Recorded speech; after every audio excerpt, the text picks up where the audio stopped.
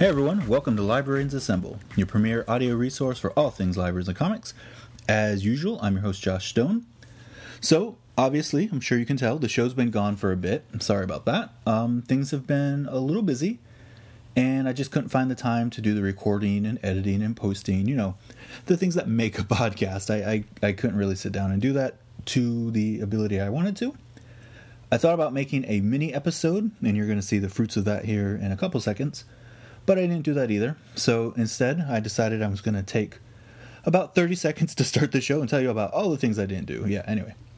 So today we're going to be talking to Renata.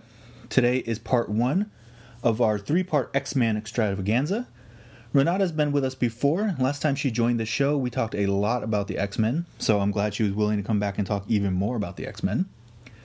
She and I are going to take a trip down memory lane and revisit some classic apocalypse-themed episodes from the 1990s animated show The X-Men. For those that want to watch along at home, we'll be discussing The Cure and Come the Apocalypse, both of which are from Season 1. Obsession from Season 3, the Beyond Good and Evil arc from Season 4, and The Fifth Horseman from Season 5. All of those episodes are available through Hulu Plus if you're a Hulu Plus subscriber. If you're not, I'm sure there's some libraries out there that own X-Men Animated Series DVDs. Whatever you do, please, if you're going to watch along, do it legally. That's all I'm asking.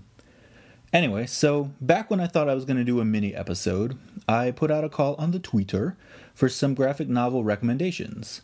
So thank you to everyone who did tweet me. I really do appreciate that. I'm going to read off some of those recommendations right now. I personally just finished reading Prez from DC Comics and Paper Girls from Image. I'm going to do a bit of a review of those in our next episode because I read them and they were really good, so I figured I'll talk a little bit more about those. And besides, this episode is already jam-packed. Renata and I, spoiler alert, talked a very long time about the X-Men. Anyway, Bridget, at Bridget Rowan, wrote in to say that she's been enjoying Volume 3 of The Wicked and the Divine. That particular volume is written by Kieran Gillen, which, he wrote all the other ones. But this was the series where they had a bunch of guest artists. So the art style in this volume is a little different. Any listeners out there that have listened before know that I am absolutely in love with all things The Wicked and the Divine. So obviously I highly recommend this as well. Unfortunately, right now I'm a bit behind, so sorry. Again, I'm behind in everything. Wow. Anyway, Bridget also recommended Two Brothers by Fabio Moon and Gabriel Ba. I haven't read that one, so I don't know. It's been in my read pile for a while. I know that I've ordered it for our library system, and I recommend you do the same because it's been critically acclaimed and a highly reviewed book all over the place. So add it to your collection. Another recommendation comes in from Tars, at iRobotLibrarian on Twitter. He had a few recommendations. He encourages you all to pick up Skottie Young's I Hate Fairyland Volume 1. I haven't read this series yet, but I do adore all of Skottie Young's work to date. He is a great storyteller and a phenomenal illustrator. He's just the absolute best. If I could, I would cover my entire body in Skottie Young tattoos. That's how much I love his art. Tars also recommended Paper Girls by Brian K. Vaughan and Jared K. Fletcher. I'll talk more about that book soon, so I'm going to hold off a little bit there. But Tars is right. Your library should own it. And another one he mentioned is called Monstrous by Marjorie Liu and Sana Takeda. This graphic novel will come out in July, but based on what I've read about it, it sounds fantastic. I haven't read the single issues yet. I'm looking forward to reading it when it comes out in trade. I just ordered a copy, or several copies actually, for my library system the other day. It seems like it's going to be great for anyone out there who's read the single issues. They already say it is great. If you're one of those people, awesome. All right, so Renata also brought in some recommendations. The same Renata we're going to be talking to today. One was called Strange Fruit, The Uncelebrated Narratives from Black History by Joel Christian Gill. This book came out a couple years ago, and it has nothing but glowing reviews. So very solid pick by Renata, and one geared specifically to all age readers. She recommends Delilah Dirk and the King's Shilling by Tony Cliff. I have not read anything about that series before, but before I started recording, I looked it up. It looks great. I think I might pick it up. So good job, Renata. Some great picks there. All right, finally, there was a fun anecdote from Pam. You can find her on Twitter at CAVECIBUM. I don't want to mess up the pronunciation. Anyway, she tells us a story about her 16-year-old niece that feels very removed from politics. When Pam told her about the plot of DC's Prez, she became very interested in the book. Pam's niece doesn't traditionally read graphic novels either, so she was able to pull her in to a couple different things with this book, which is awesome. So, her niece is going to care a little bit more about graphic novels now and probably feel a little vindicated into her view of politics. So very good, and I hope Pam will tell us what her niece thinks about the book when she's done. All right, so those are some of the book recommendations. If you, dear listener, ever have any book recommendations, feel free to share those with me at any time. You can tweet me at Assemble Podcast. You can drop me an email, librariansassemble@gmail.com. You can go to the website, librariansassemble.com. You can go on Facebook and find us there. Just type in Librarians Assemble on Facebook. I'm on there.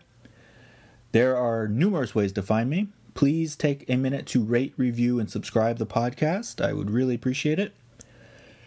And yeah, the podcast can be found anywhere. If you're listening to it right now, you obviously know that. If you're not listening right now, I'll tell you where you can find it, but that seems kind of counterintuitive.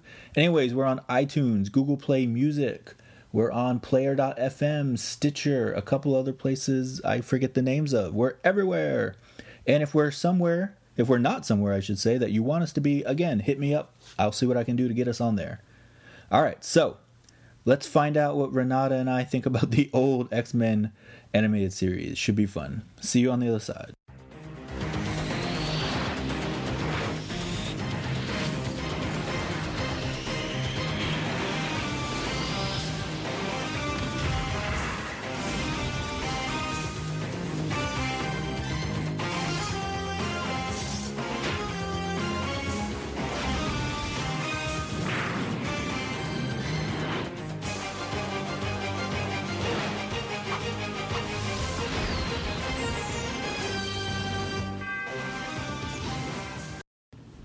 Hey everyone, welcome to one of many of my X-Men podcasts that are about to hit the airwaves soon.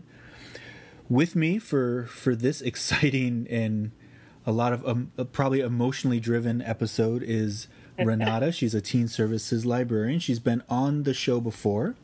And last time she was on, we talked just in general about comics. But we talked a lot about X-Men, and we both connected over our love for especially 90s X-Men. So with the movie coming out, X-Men Apocalypse, which seems to take place and focus on a lot of the late 80s and 90s versions of the X-Men, we thought it would be a great time to revisit the classic 1990s X-Men cartoon. And yeah, so we did, and we found we skipped a couple, but we found most of the Apocalypse-themed episodes. So today we're going to be talking about the episodes The Cure, which happened in Season 1, The Obsession, The Cure Part 1, Part 2 of that was Come the Apocalypse, which is also Season 1. Then we're going to skip to Season 3 and talk about Obsession. Then we're going to do a lot in Season 4. There's a 4-part arc called Beyond Good and Evil. Episode, 8 through 11, I think it was. And then finally, we're going to skip to Season 5 and talk about the Fifth Horseman. So, before we get to all that, Renata, how have you been doing? Like we talked a little before, I have been a little bit sick, but you've been under the weather. I have, but I got into the Lazarus Chamber, as one should.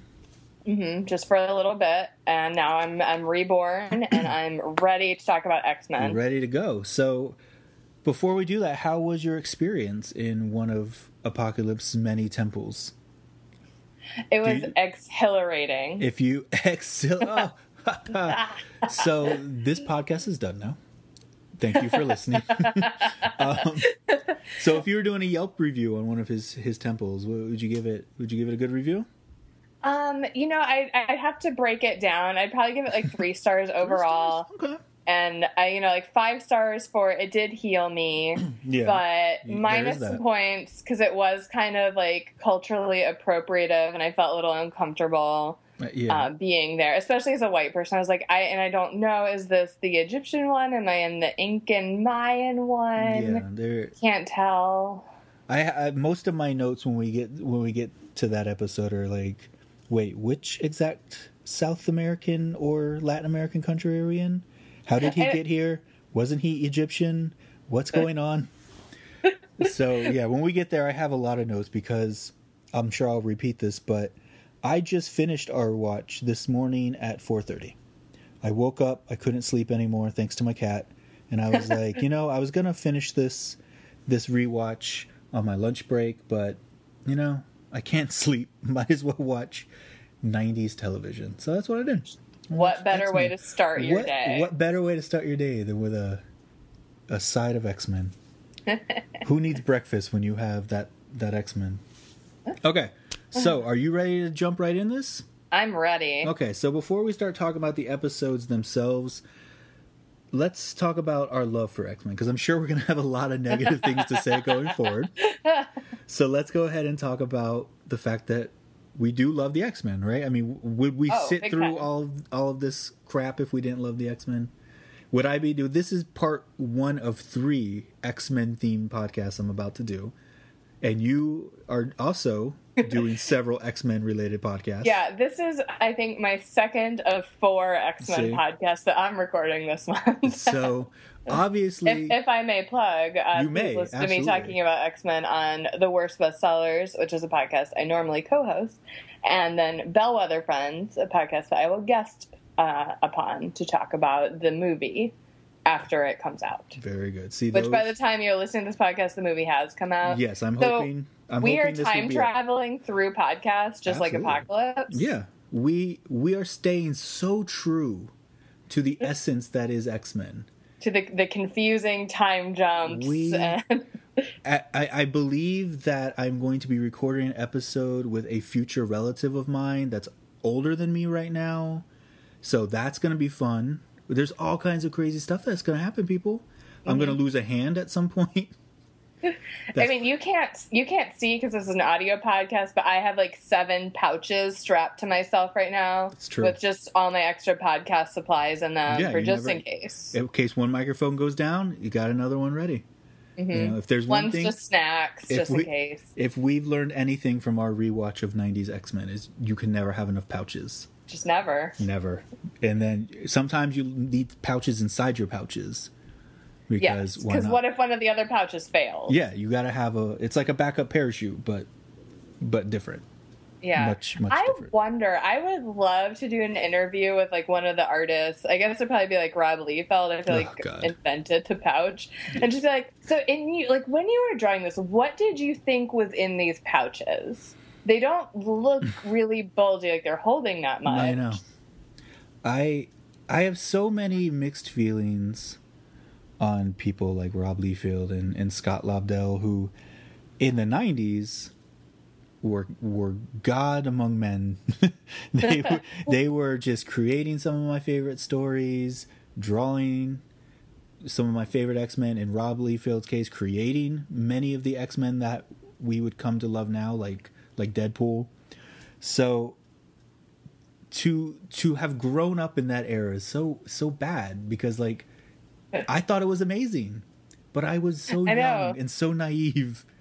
And looking back at it now, because I'm currently rereading the entire Age of Apocalypse saga, and again, just like much of these X-Men cartoons, in my memory, Age of Apocalypse was the best. Like, I loved it so much. Going back through it has been very challenging. From just a story standpoint, from an art standpoint, some art is much better than others. From a Marvel Unlimited standpoint, like, I subscribe to that Marvel Unlimited service, and they have their thing that says suggested reading order. I don't know who suggested it. It seems like they did it so that it would be more convoluted, because they're like, well, it is an X-Men series, so let's make it as complicated as possible. So I feel very much like I'm jumping all over the place. But anyways, we love the X-Men. Renata, who is your favorite X-Man?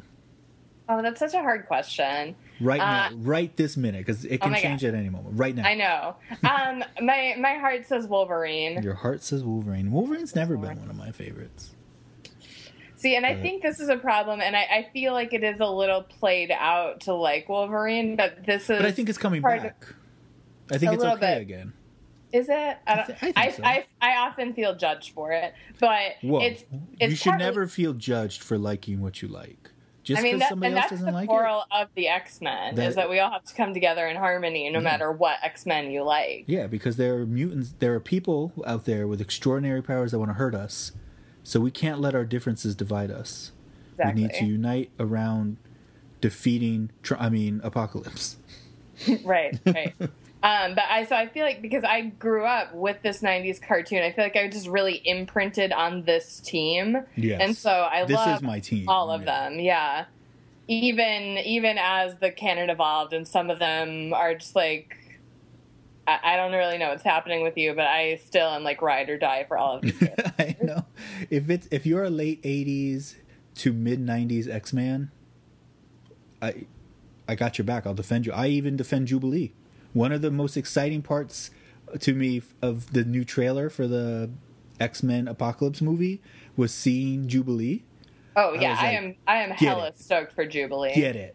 Like, I think especially probably like as a girl watching this cartoon, like Jubilee was really kind of the audience stand-in in general, but especially I think for girls because she was like the girl. Mm-hmm. I see what you're saying there. Mm-hmm. No, but she definitely was, because I mean, take away the aspect that she was the new one, so she was our introduction to the X-Men. Mm-hmm. But she's the youngest. She's the youngest, so all the kids relate to her. All the other women on the show, though, like Jean Grey or Mystique, or even when Psylocke shows up and Rogue, most of them are already strong, confident, like very powerful. They're grown-ass ladies. They're grown-ass women. And I love them all also, but differently, like more aspirationally. Yes. There are so many of those characters that I love. And having said all that positive stuff, one of my favorite X-Men has always been Gambit. Oh, same. And we discussed this last time. We did talk about it. But it makes me so uncomfortable now. Like, I feel judged for liking Gambit because we live in a world where, like, back in the 90s, Gambit being a ladies' man was cool. Now he's a creeper. He's a straight-up creeper. Well, he is when you watch the 90s cartoon. That is one thing I like in the comics, is how people writing Gambit have had a shift to that. Like, ooh, this isn't cool anymore, so now we gotta see what else we can do here. Are there any other layers to this onion we can explore? Or is he really just a womanizing weirdo who walks around with playing cards all the time? He's not, and I could spend 7 hours just talking about that. I feel like that is what our podcast friendship is coming to, Renata, is that one day we will record a 7-hour marathon episode defending Gambit. On Worst Bestsellers, when we were talking about X-Men, my friend Carolyn and I decided we want to start a side podcast called More Wolverine, Please. That's just about us being the only two people who are like, you know what? I don't think Wolverine is in too many movies. I think he should be in more movies. You see? And so maybe we should just have it kind of be like the unpopular X-Men opinions podcast, where it's like more Wolverine, more Gambit. This is all fine. Yeah, I'm down for that. We have to defend those who are attacked the most, especially in the X-Men universe, because there are so many good characters in the X-Men universe, and there are so many bad characters in the X-Men universe. Yes, and we need to speak up for the handsome white man. We do. No one else will. He's the most overlooked, underutilized part of the team. Why will no one think of the white man?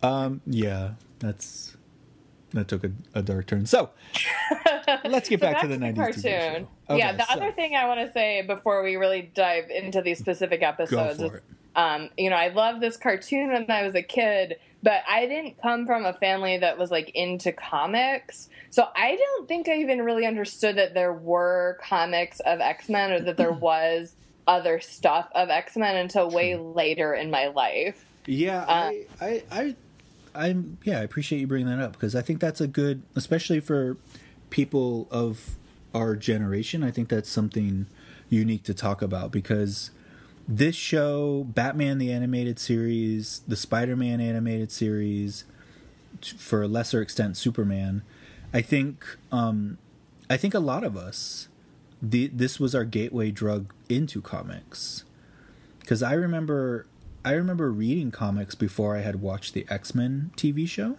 Mm-hmm. But it was, as I've said numerous times on any podcast that people will let me on, I grew up and am still a huge Spider-Man fan. Mm-hmm. So all of my comic reading up until like 1992 or whenever this show came out was Spider-Man. Like, that's all I have. All I had, all I would pick up, all I cared about.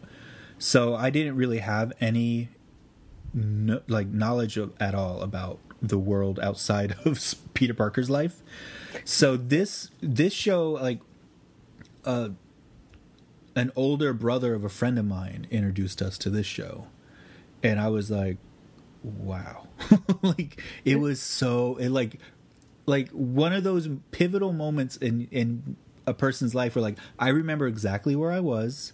I remember being in their house, watching the very first episode, The Night of the Sentinels. I even remember what the hell it was called, and not just because I passed through it a second ago, but I did already know what it was called. I remember owning the VHS tape, because they put out a VHS of the first, like, hour-long episode of it. Yeah, they were sponsored by Pizza Hut. Damn, or at least mine was. Yeah, no, I think mine was too. Pizza Hut used to be awesome. They used to have, like, Ninja Turtle toys. They used to have all kinds of cool stuff at Pizza Hut. Now they just have mediocre pizza and pretty decent wings. But anyway, so yeah, this was like you were saying. I don't come from. I'm an only child, and my mom isn't a comic book reader. So this is how I got in. This was the floodgates have opened now. Like, there's something outside of the world of Spider-Man, and your life is never going to be the same. Sorry, kid. So yeah, but now having gone back and watched these, I'm like, wait, like, why did I like this so much? Why did I grow up to read Infinity X-Men comics? Like, did I even... And it's impressive, but these are such convoluted episodes, and it's so... Like, honestly, I still don't think I understand what happened.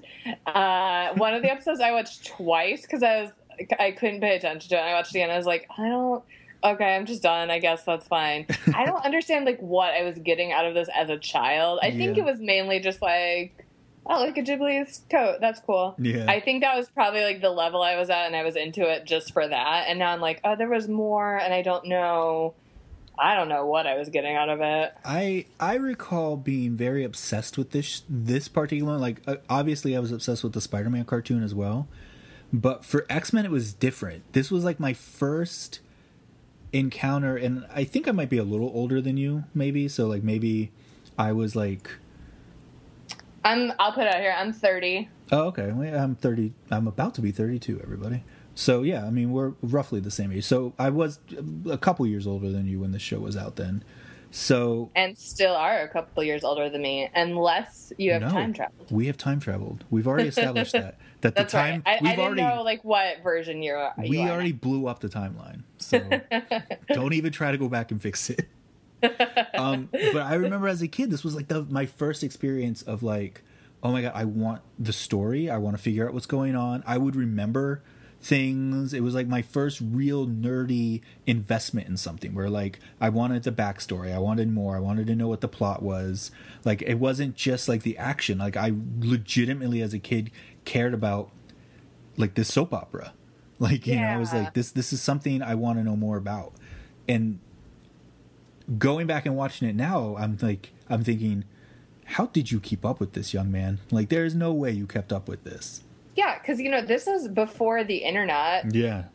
Like, because for me, I went and I read some Wikipedia plot summaries for some of these episodes because I couldn't really tell what was supposed to be happening. You mean and you didn't just read the summaries I sent you in the email where I wrote Archangel is obsessed with Apocalypse? That sounds cool. That tells you everything you need to know. I read that and I was like, I need more. No, how could you need more? I've given you everything. So we didn't have that. We didn't even, well, like I said, I didn't have comics. This was really before public libraries were into comics and all. Yeah, well before that, sadly. So you were adrift. You were out there on your own, man. You had to, if you wanted to know, you had to really do your legwork back in the day, man. If you're under the age of like 20 something and you're listening to this, you don't know. You just don't know. Kids, you youngsters kids don't know how also hard it get is. off my lawn, all that other cliched stuff. All right. So, yeah, man, X-Men was like my soap opera, for lack of like, no, it's not, that's a good term. It's not for lack of a better term. It is a soap opera. So yeah, absolutely. This was my grandma would, anytime I'd spend time with my grandma, she'd like, be quiet, my stories are coming on. This was my story. These were my stories, man. So yeah, let's revisit our stories, Renata. All right. You ready to do this? I'm ready. All right. So we're going to start in season 1, episode 9. If you feel like, dear listener, if you feel like watching these and then listening to us, now would be a time to hit pause. All of these episodes are available on Hulu Plus if you're a Hulu Plus subscriber.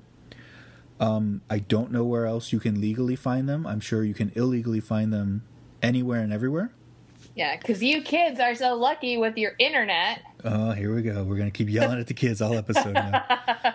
That's what I like to do in podcasts, is just alienate the youth. Yeah. Well, the good news is it's my understanding that the youth have moved on from podcasts anyway. That's true. They're like vloggers. Yeah, so they have no idea that we're yelling at them right now. And even if they did, this is not the podcast the youth is listening to. I'm fully aware of that. But if for some reason you do want to follow along at home, this would be the time to stop. We're at season 1, episode 9. It's called The Cure. We're going to talk about this one and the very next one, episode 10, Come the Apocalypse. They're a 2-part series here. So if you want to just go ahead and watch both of those, I'm not going to be offended if you stop listening to us now and come back. Do come back, though. I'm sure funny stuff will happen, good stuff will happen, insightful stuff is bound to happen. Maybe. Absolutely. Depends on how low you set the bar, and I strongly encourage you to always set the bar as low as possible. So here we go. So, do you want to start with some of your takes? Do we want to start with a plot summary? You said you looked up plot summaries. I did. I already closed that tab. Okay, well, but that's I can. So this one is called The Cure. The Cure, and it had no songs from Robert Smith in it, which is none at all. Very disappointing.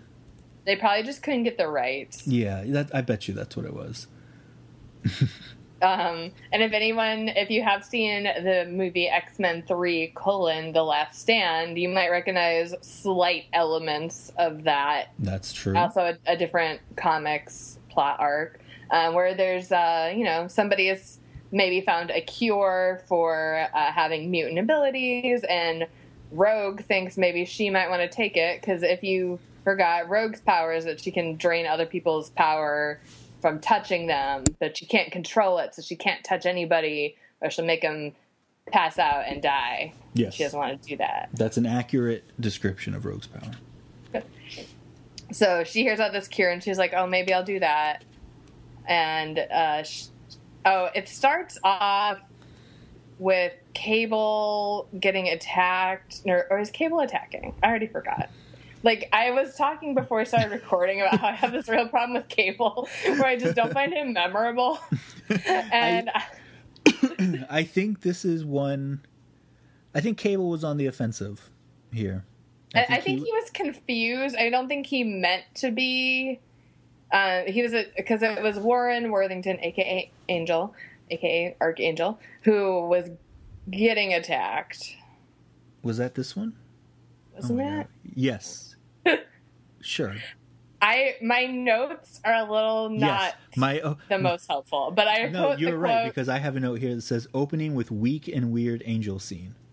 So my note just says, "Aw dang, is Cable in this?" Aw dang. And then, "Pal, you picked the wrong chalet to terrorize," which is a quote. Yes. And I believe that was Angel objecting to being terrorized in his chalet. How dare you? Yes, Angel is a man of refined taste and very, very good means. And you should respect his chalet. Don't you mess with a man's chalet. Don't do it. So I was confused because a lot of this takes place on Muir Island. Yep. But not the chalet. But not the chalet, right? But like Angel was also very close to Muir Island because he got there very quickly, or it also seemed like he was there the entire time. The thing is, he can fly. Oh, and he can fly very fast.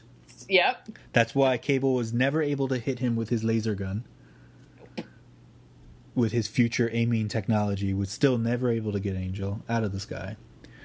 So, yeah, so it opens with that, and then and then we go to the mansion trying to, or they're having some kind of battle actually first, and then they go back to the mansion. Yeah, right? I don't know how anybody gets anywhere. I think Professor X is on Muir Island talking to his boo about what she's allowing to happen at her facility. So his boo is Moira, who, if you have seen the movies, she's in it as a CIA agent. If you are not familiar, she is actually not that in comics and cartoon continuity. She's a geneticist who works with / dates Charles Xavier. Yes. Sometimes. His on again, off again romance with the geneticist Moira. Yeah. Romance / scientific collaborator. Yeah, the lines are blurry.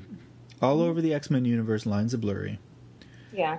So he's talking to her about this cure. Somehow it gets back to Rogue that there's a cure. And I think it's like on the news or something. Yeah, that's what. They're at the mansion. They hear about it on the news. Everyone... Yeah, they're building something. This is the one where they're like doing Habitat for Humanity. They're all rebuilding something. No, I think they're just rebuilding the mansion. Oh, so there must have been an attack we missed in an earlier episode. Yeah. They're doing Habitat for themselves. They're doing Habitat for their humanity. Habitat for mutantanity. Mutantanity. There we go. So, yeah, they're rebuilding the mansion. Wolverine is laying it on thick with Gambit calling him a layabout. And I wrote down this line because I loved it. Wolverine, yeah, because Gambit's like goofing around. He's not building as seriously as he could be. Because he doesn't take anything seriously. Yeah, doesn't take it seriously, except on the inside, maybe he does. But Wolverine says, "Too bad you don't know how to do anything but pick pockets and steal candy from babies."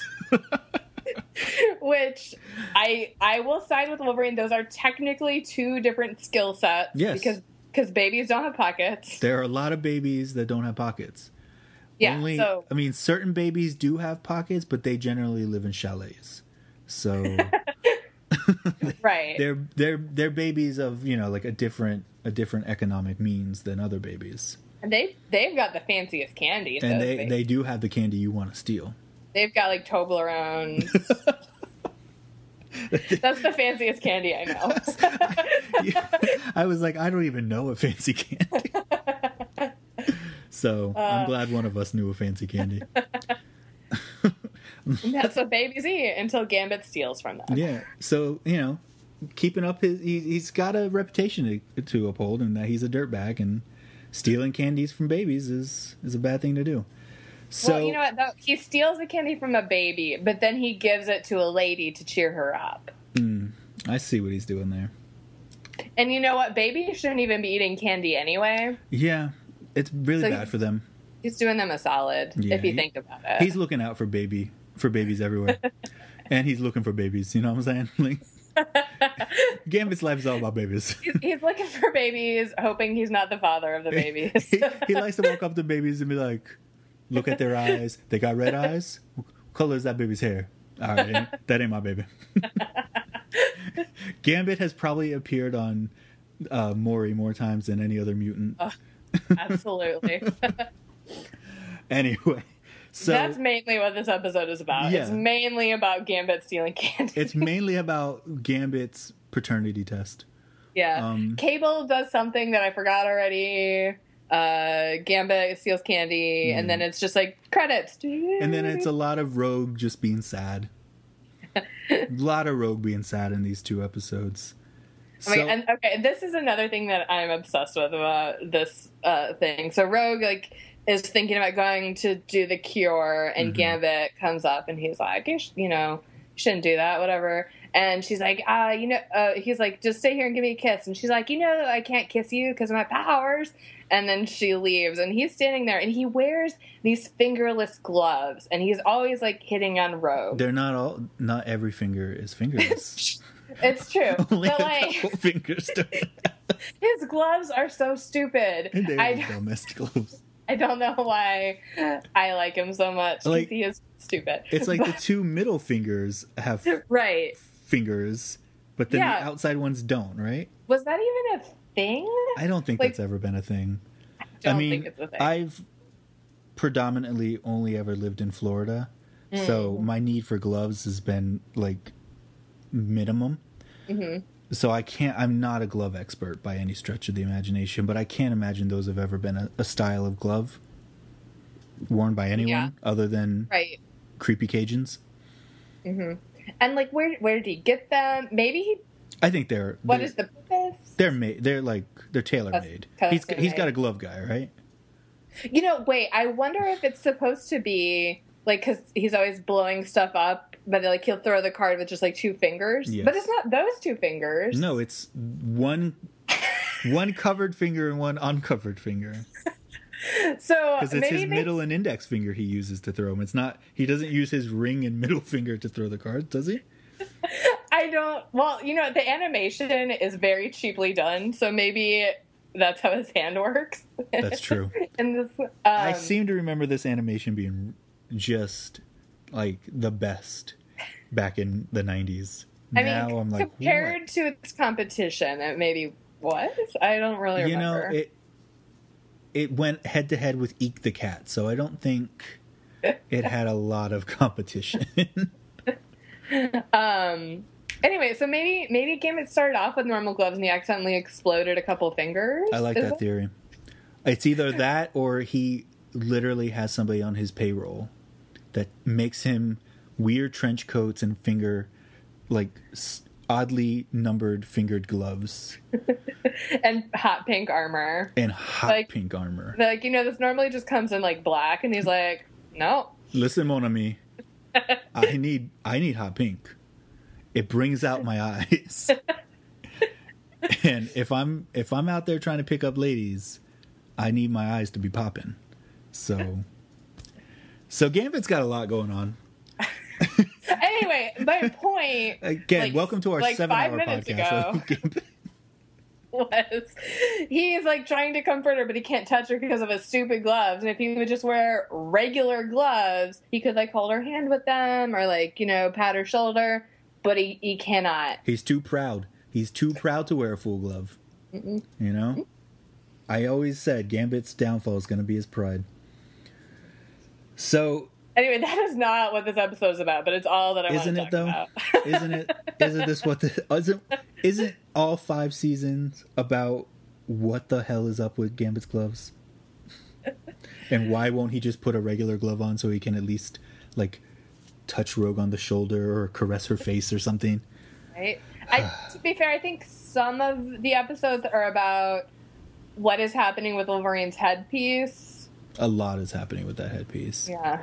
How much gel does that guy use to keep his hair up like that? I mean, all the gel? Are we saying all the gel or just 90% of the gel?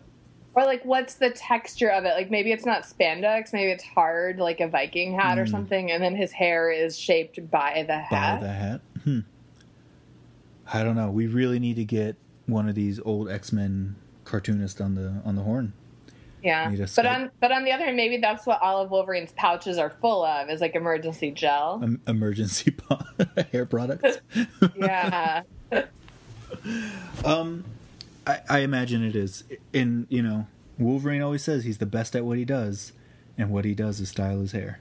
Mm-hmm. So there we go. So I guess the episode really was about Rogue deciding she no longer wants to feel like she can't connect with other people because she can't physically touch them.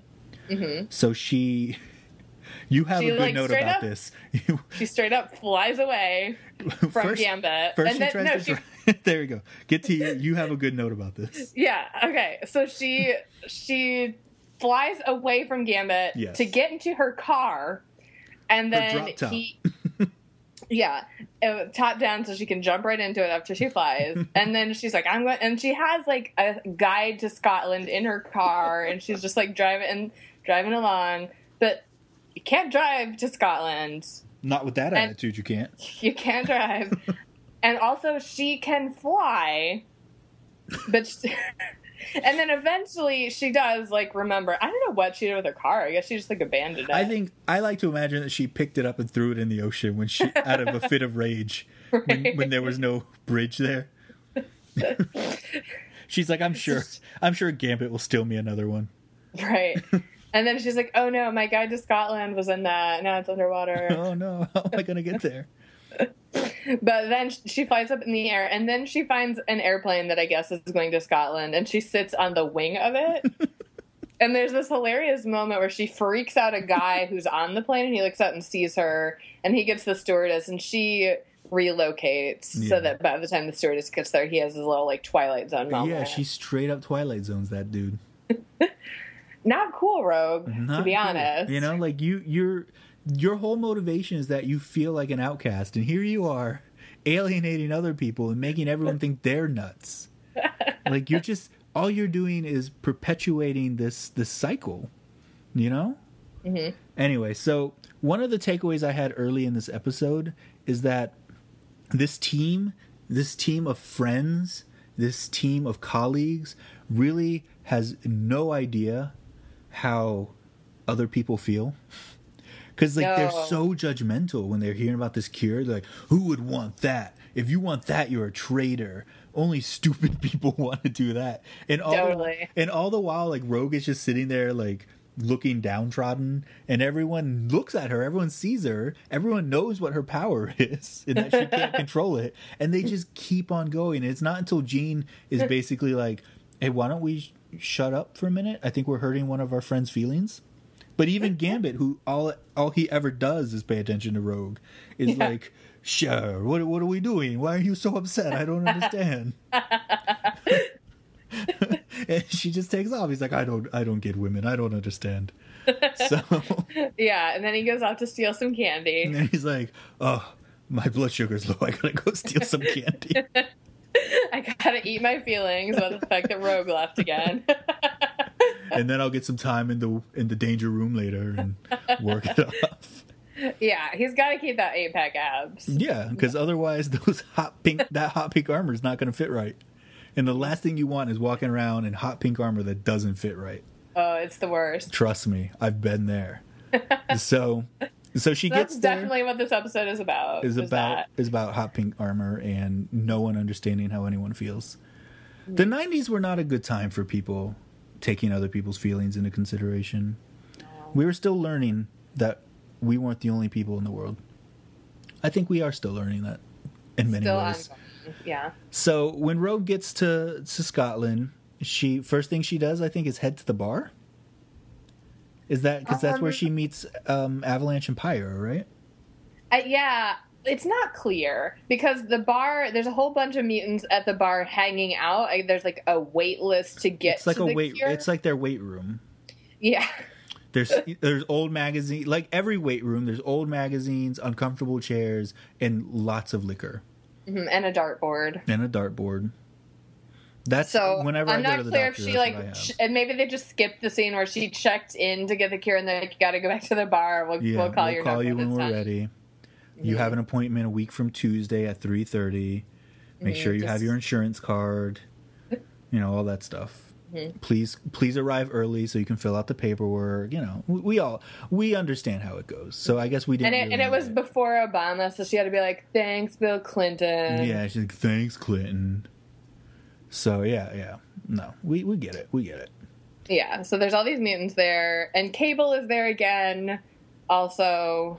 Like lurking. And that's why they introduced Warren at first, because he was the first one to get the cure, because he wanted... This is another thing that I know happens other times in the X-Men continuity, but Warren is always like, I hate being a mutant. I want to get rid of these awesome angel wings that I have. I want to get rid of these luxurious wings I have.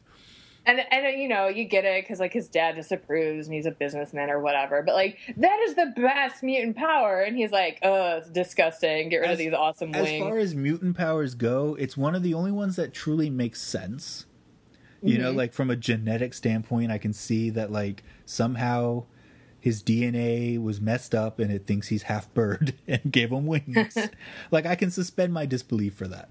Yeah. More than I can... a man touches an object and it turns into a bomb. The wings I get, and like at the same time, if a man walked around with angel wings, wouldn't like the world just start worshiping him?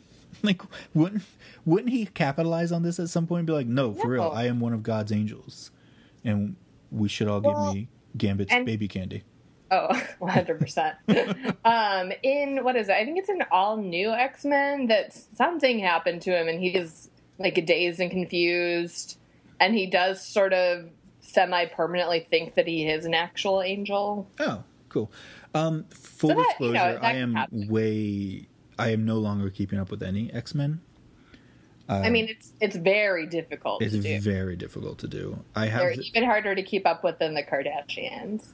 And that's another one I don't keep up with anymore. Only when I go down to Miami, I see them. We hang out, but then for the rest of the time, it's just hard to keep up with them. They're just busy. They're on the go. Yeah, they are girls on the go. You know. Yeah. So you know what? That's probably Gambit gets all his gloves from Kardashian's Dash boutique. Yes, I knew I recognized him when I was driving around there lately. I was like, hey, who is that guy hanging outside of Dash? I know him. Anyway, so, like, that hair looks very familiar. Yeah, well, he had his sunglasses on, so you couldn't tell for sure. Yeah, I mean, and like, in the sun, the hot pink armor looked a little different, so I was like, it can't be Gambit. That doesn't look like hot pink. Mm-hmm. So Avalanche and Pyro are terrible characters. I don't understand what they were doing. I don't understand what their plan with Mystique ever was supposed to be. They were waiting in the bar to meet Mystique, but Mystique was busy impersonating a scientist. To be Mystique's henchman, yeah. And this was something that I was a little confused about. I think I figured it out. So Mystique is impersonating Dr. Adler, who's the guy who invented the cure. Correct. And I wasn't sure if there was a real Dr. Adler, or if somebody she made up. Right. I don't think Mystique's. Let's get real nerdy for a second. Mm-hmm. I don't think Mystique's powers work that way. I think she can only take the shape of somebody she's seen. Does that sound familiar? I think they're real wavy about that. Yeah, it changes. But I don't think there was a real Dr. Adler, because there was no real cure. And also Adler is Mystique's girlfriend's last name, so I figured that was just her being cute. Okay. I thought there was a real Adler, but your argument has changed my mind. Well, because there's no cure. There is no cure. There's only Apocalypse. Ooh, well played. Nice tie in there. So yeah, okay. So there was no Adler, but she was pretending to be. So the whole thing was she was working for Apocalypse. Mm-hmm. The cure was basically Apocalypse's attempt to turn mutants that he wanted for some reason into his personal slaves. Yeah, not the 4 horsemen. He wasn't turning them into horsemen, which is like another thing that he does. Yes, This is a separate. Thing. Like, he made his 4 horsemen first, which Archangel was part of, and then I think the goal was then to just keep making slaves that would report directly to the 4 horsemen.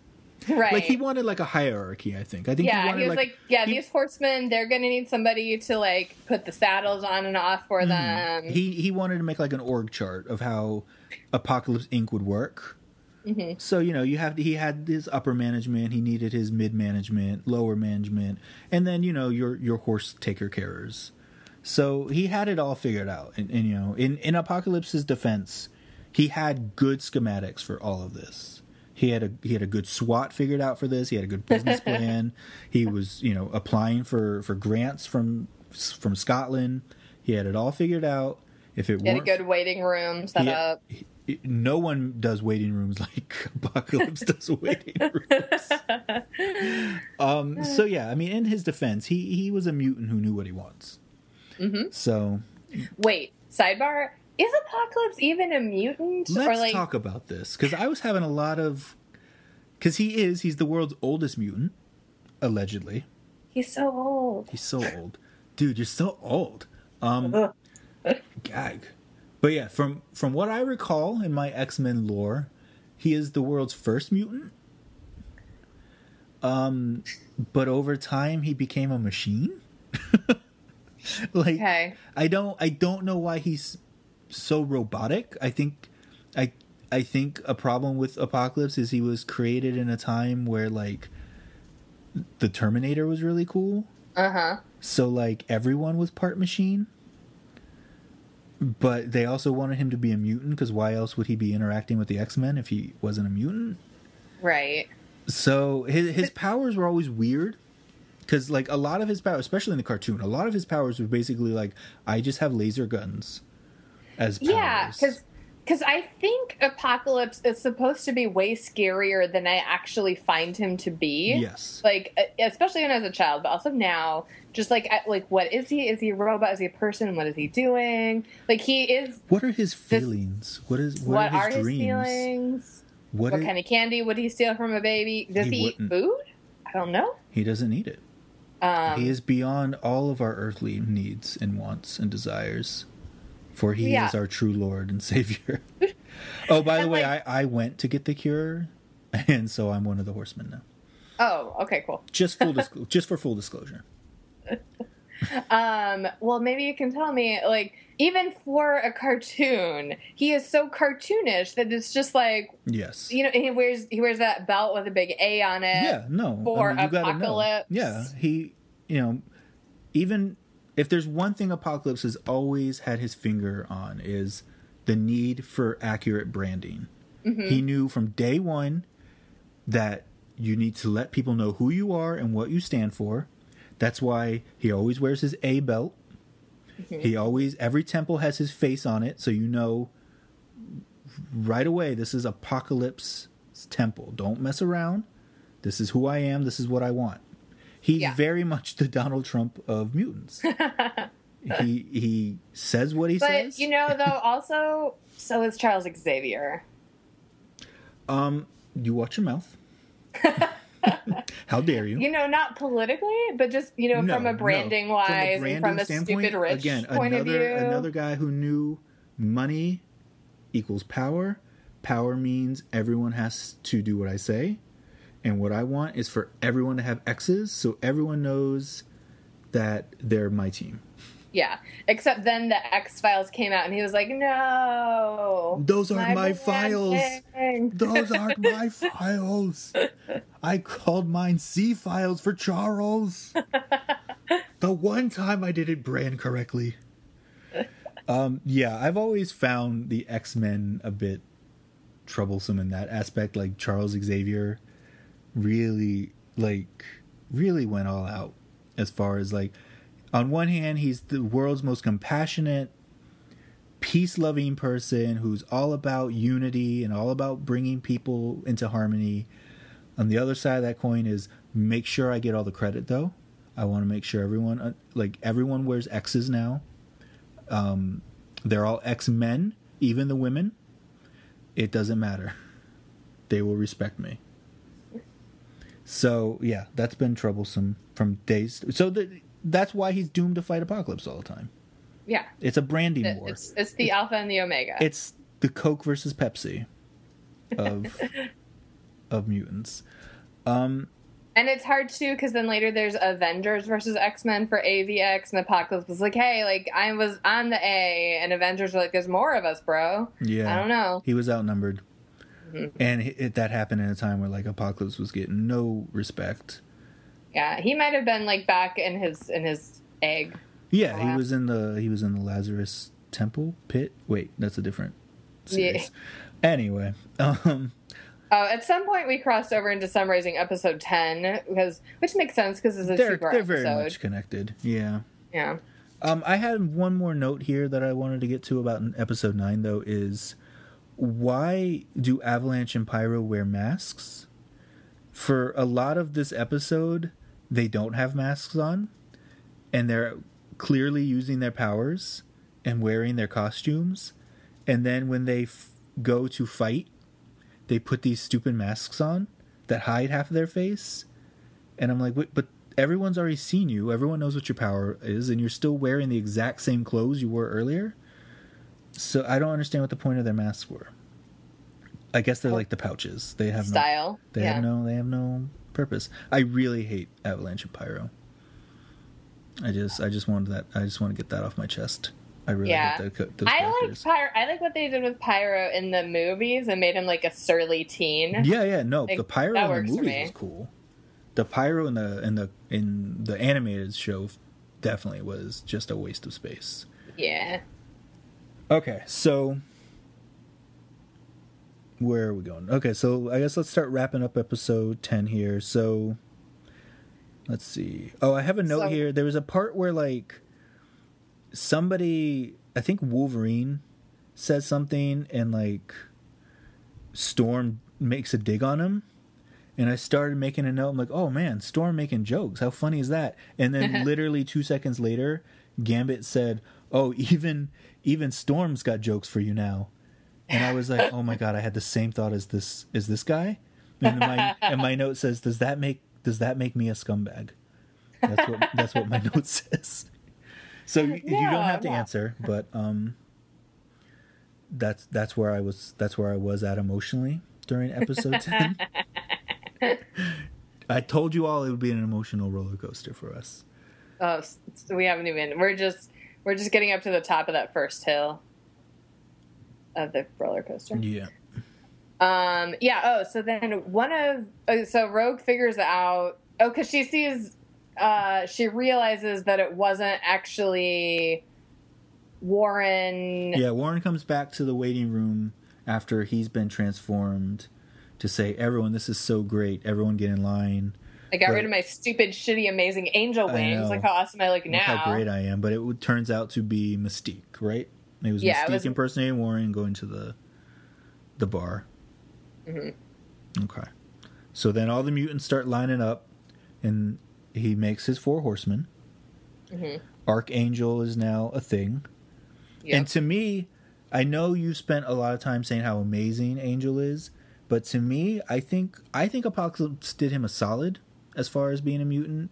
I think he's a much more useful mutant as Archangel. With the robot wings? Yeah, he's got robot wings now.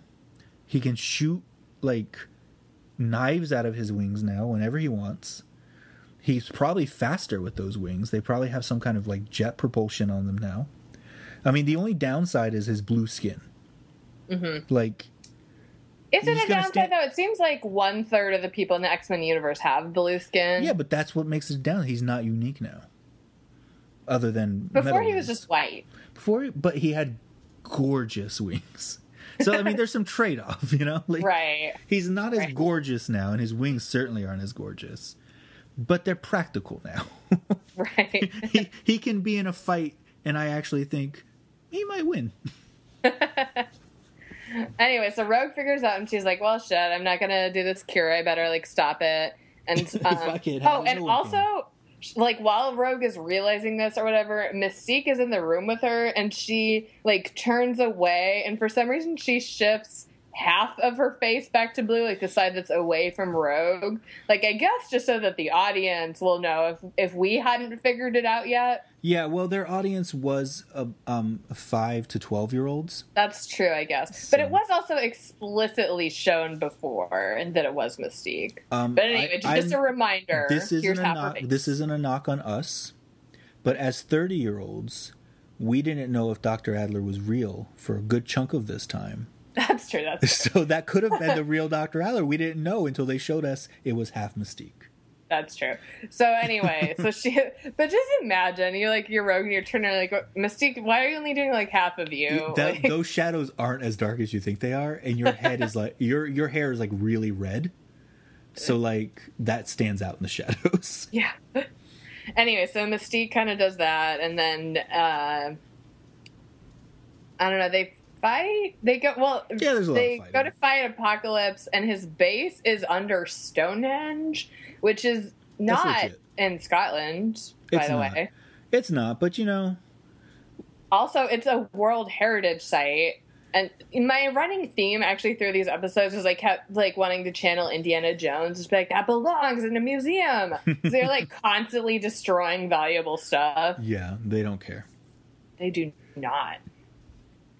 Anyway, they get away. Rogue's fine. Yeah, Rogue's fine. Everyone's fine. Apocalypse gets away.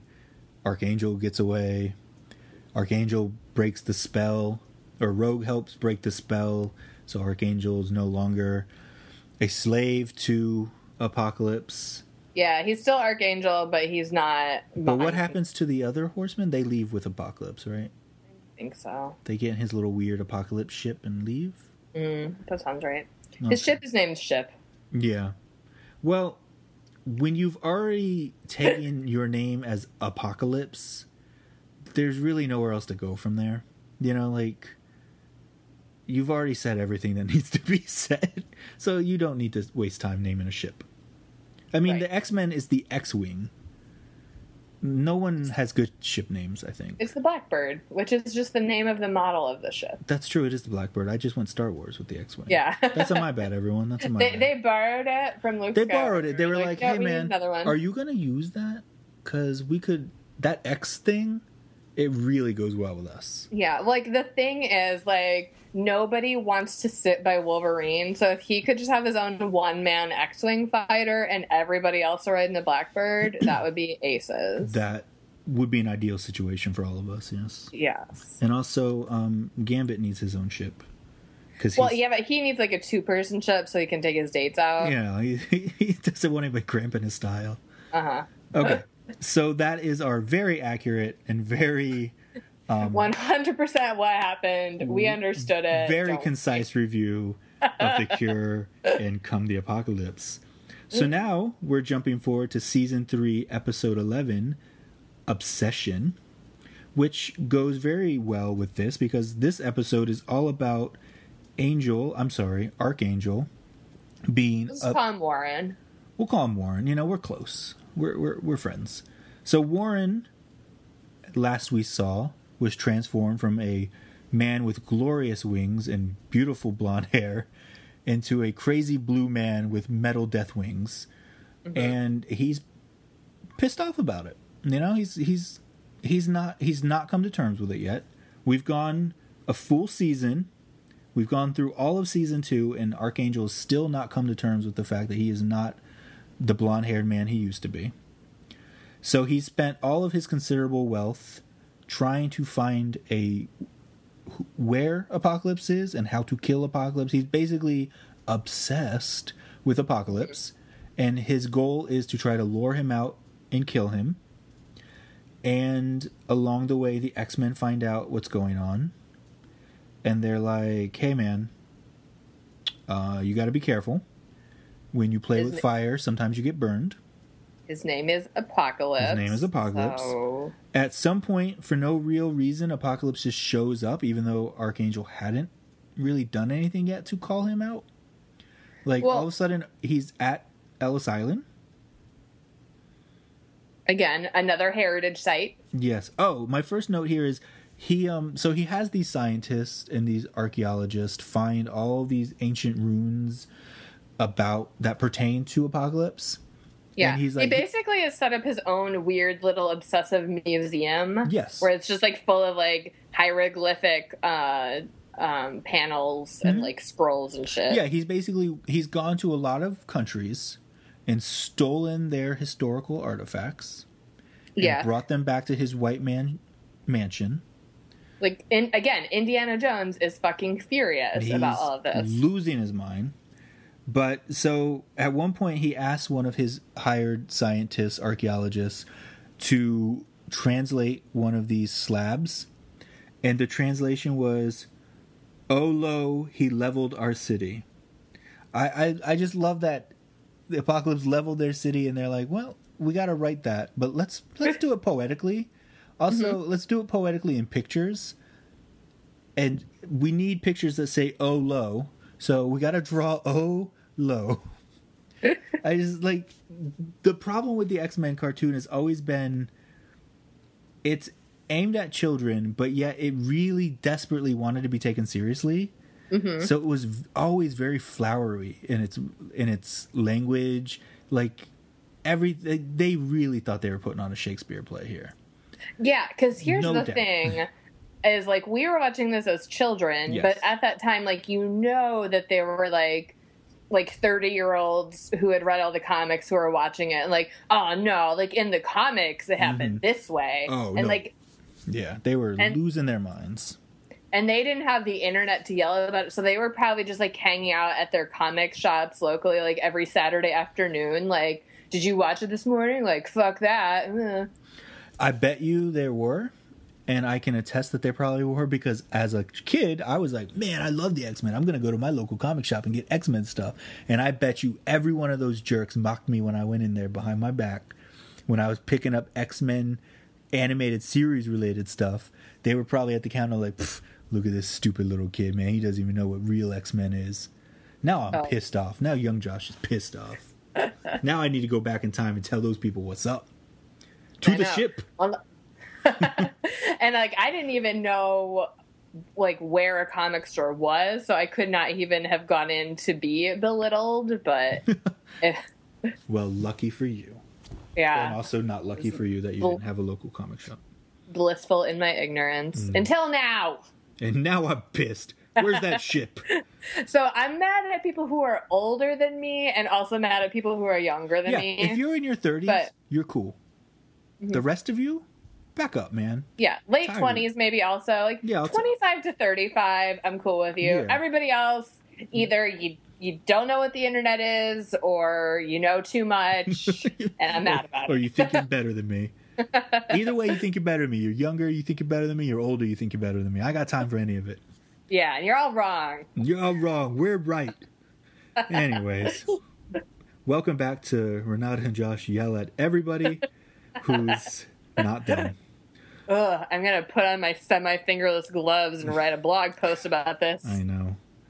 I hope you do. Anyway, so they're fighting Apocalypse at Ellis Island somehow. The X-Men get involved. At some point, Gambit must do something really judgmental. I don't know what he does, because I have a note here that says Gambit is a judgmental prick. I said not cool fat shaming Rogue, Gambit. I think like something happened and she fell on him or something, and he was like, "Oh, you gotta like stop eating so much candy that I stole from a baby for you." Maybe something like that. But there was I think there was also something else where he like, I think he's given Archangel some shit about like being a slave. Oh, you know what it is? Is Rogue is like, oh, I gotta go help Warren, and everyone is like, no, don't do it. It's dangerous. I promise we watched these episodes. It's, you know what? It's been like a week. My memory's had some time to fade. Yeah, and most of these episodes I watched later at night, and I would kind of like zone in and out. Yeah, because I take this podcast seriously, everybody. Yeah, so everyone else is like, Rogue, it's too dangerous. And Gambit also was like, it's too dangerous, but I love you, so I'm going to go with you and kind of help out in a sort of unhelpful way. But also be real jealous about everything you do, and like kind of more of a hindrance than a help. Yeah, because he does ultimately help. He does help, but like not. But he also nags her a lot. Yeah, like he's a real pain in the ass along the way, and you know he was a real pain in the ass on the way back home. Like, well, you know, none of you would have survived that if it weren't for me. But anyway, so my comment here was when he was giving Warren shit for being Apocalypse's former slave. This is me being one of those nerdy guys at the comic shop we were just talking about. Yeah. There was a whole storyline involving Gambit in in the comics at least. Gambit has been Death, the Horseman. Yes, he was that, but one of his backstories before that was he was a slave or a hired hand. I can't remember exactly which one. For Mr. Sinister. Yeah. And murdered a shit ton of Morlocks. Okay. So he led Sabretooth to them, and Sabretooth did the murdering, technically. Just so we're clear on what's happening here. Your love for Gambit is such that you're willing to forgive him for leading a mass murderer. So basically what you're telling me right now is Charles Manson you're basically telling me Charles Manson is innocent. Because technically he didn't murder anybody. It was a complicated situation, though. Oh, God. I'm going to just finish this thought. So he was working for Sinister, but even though his name was Mr. Sinister and he looks like a goddamn vampire, he didn't, like, fully realize how evil Sinister was. And Sinister was like, bro, I got to find these Morlocks in a tunnel or something, and I want to, like, help them because they were sort of weird homeless people, and I just want to help them. So, like, go find them. And Gambit's like, yeah, sounds legit. I'm not suspicious at all. Mm-hmm. And so he goes and finds them, and then Sabretooth is like, for me to murder. And Gambit's like, fuck, that's not what I wanted. And he, like, kind of saves one of them who becomes an X-Men, and I forget her name. Okay. It's fucking something. That all sounds familiar. It's Morrow. He saves Morrow, and she becomes an X-Men. Okay. And he's like, but he can't really, like, fight Sabretooth, because Sabretooth's like, rah. So... How was Sabretooth? I'm sorry, I missed that. Oh, yeah, the dialogue just says, meh. Okay. That seems legit. And while he's murdering all the other people. Okay. So Gambit is innocent. You know, then afterward, he felt so bad about it, he stole some candy and gave it. I was waiting for you to be like, Mr. Sinister was like, dude, they got great candy down there. I just want you to go get some. That's where I thought that was going for a minute. Yeah. And also, I think this was sort of, like, revealed in pieces, because at first... Everything in X-Men is revealed in pieces. Exactly. Because at first they were just like, Gambit, I can't believe you did this. And he's like, oh, you're right, I'm the worst. And then it was kind of like, oh, actually, I didn't super know about it. Actually, I've had time to reflect on what happened. And, yeah. I also hired a lawyer named Renata, and she reminded me it's some solid points that I technically didn't harm anyone. I technically saved one person. You know, so if anything, I deserve a medal. Mm-hmm. And maybe some candy. Uh-huh. So there's that. This is the episode where Beast falls in love with a ship. Yes, named Ship. So I didn't read it as a love story so much as just like a friendship, but it was intense. Whatever it was. You know, it could have been a friendship, but it was love. It might not have been a romantic love, but these two loved each other. I mean, the ship died for Beast. It did. You don't die for someone unless you love them. That's and true. Then as soon as that ship died, Beast full on wept. Yep. Full on wept for the ship that just passed away. All right. Because Apocalypse's ship was sentient. It was able to think and process emotion as well as vocabulary and... Yeah, because it has like a security system. Also hated Apocalypse. Yeah, it had a security system, and it started like attacking them. And the ship was like, "I'm sorry, I can't help it. It's my system." And then Beast overrides it, and the ship is like, "Oh, thank you. I didn't want to be doing that." It was almost like one of these things where the ship was like, "No one's ever looked at me that way, Beast." Yes. And Beast was all like, "No one's ever respected me for my programming abilities," and they just took off from there. They really clicked, yeah. They really clicked indeed. I see what we did there. Okay, so that was pretty much that episode. Apocalypse. They think they catch Apocalypse in this cool thing, this cool little force field. But Apocalypse is like, nah, man. There's still like several seasons of the show left, so you didn't catch me. Yeah, but they temporarily delayed him, and it was all because Beast was nice to the robot ship, and it helped. So the moral of the story is: be nice to the computer, and the computer will be nice to you. Also, the other moral of the story is, if you have feelings for a person, it's okay to treat them like shit if they are exhibiting feelings for another person and that hurts you. It's okay to lash out, and then you will save the day anyway, and everyone will forgive you. Because Gambit is a good person who didn't murder anyone. Man, I turned on Gambit real quick in this podcast. I have one last thing that I want to say, which is a quote that I wrote from Beast when he was talking to Ship, and he says, "You defeated Apocalypse's override code." It's just like computer buzzword nonsense. Yeah, these are it's the 90s. No one knows anything. Yeah, the dialogue is weak. Just like we used to be able to have an entire plot line where if he puts that floppy disk into the computer, it's all over. Oh, God bless the 90s. Yeah. Okay, so now the big one. Do you have anything else you want to say about Archangel's obsession with Apocalypse? I mean, just to reiterate that stuff belongs in a museum. Okay. I hear you. Mm-hmm. I respect where you're coming from. I agree with you, but Charles Xavier don't give a shit. And the sooner you realize that, the better off your mental health will be. Okay. Season 4. 4-part episode called Beyond Good and Evil. This is episodes 8, 9, 10, and 11. In this long, drawn-out series of episodes, there's a lot of Cable. Mm-hmm. There's a lot of... not enough Bishop. I thought, hey, man, we're going to get a lot of Bishop. No. He plays a pivotal role, but you only see him a couple times.